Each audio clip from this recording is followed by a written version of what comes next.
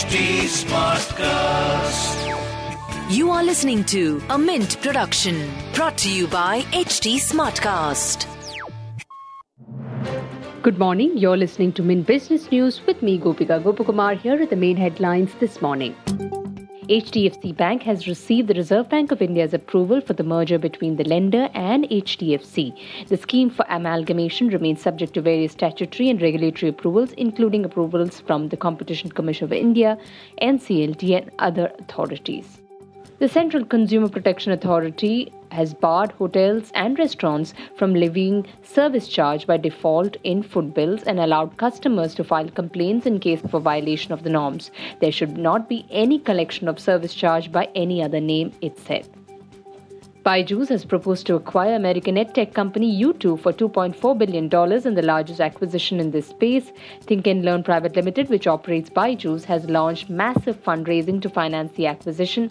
It has already approved a 5,500 crore rupee private placement of shares and has separately secured a $2.4 billion acquisition financing commitment from US bank JP Morgan. The shareholders of Reliance Power has turned down the company's asset monetization plan during its AGM. The special resolution needed at least 75% votes in favor of the proposal, but the company could garner only 72% favorable votes. The company has defaulted on loans to the tune of 3,500 crore rupees as on March 31st.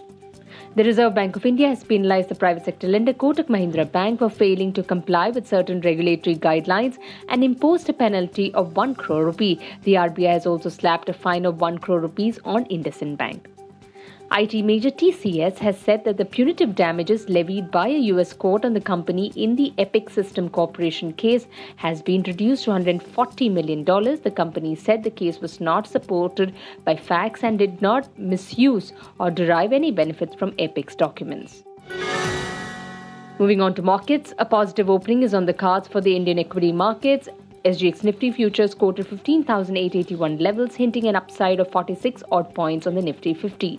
Investors will track key macro data like India's PMI services activity in June after it surged to the highest level in 11 years in the month of May. Among individual stocks, HDFC and HDFC Bank will be in focus after Reserve Bank of India approved their proposed merger. Punjab National Bank plans to raise 2,000 crore rupees through Tier 1 bonds at 8.7%. US equity futures traded on a positive note as Dow futures was up over 100 points. Besides that, markets in Asia Pacific too advanced as Nikkei gained 1%. Prices of crude oil were on the boil amid recession fears. Brent crude inched up 0.2% to $113 a barrel. In business term of the day, we look at call money rate. It's the rate at which short-term funds are borrowed and lent in the money market. The duration of the call money is 1 day. Banks resort to these type of loans to fill the asset-liability mismatch, comply with the statutory CRR and SLR requirements, and to meet the sudden demand of funds. RBI banks' primary dealers are the participants of the call money market. Demand and supply of liquidity affects the call money rate. A tight liquidity condition leads to a rise in call money rate and vice versa. With that, it's a wrap on today's edition. Thanks for tuning in. Have a great day. See you tomorrow. Bye-bye.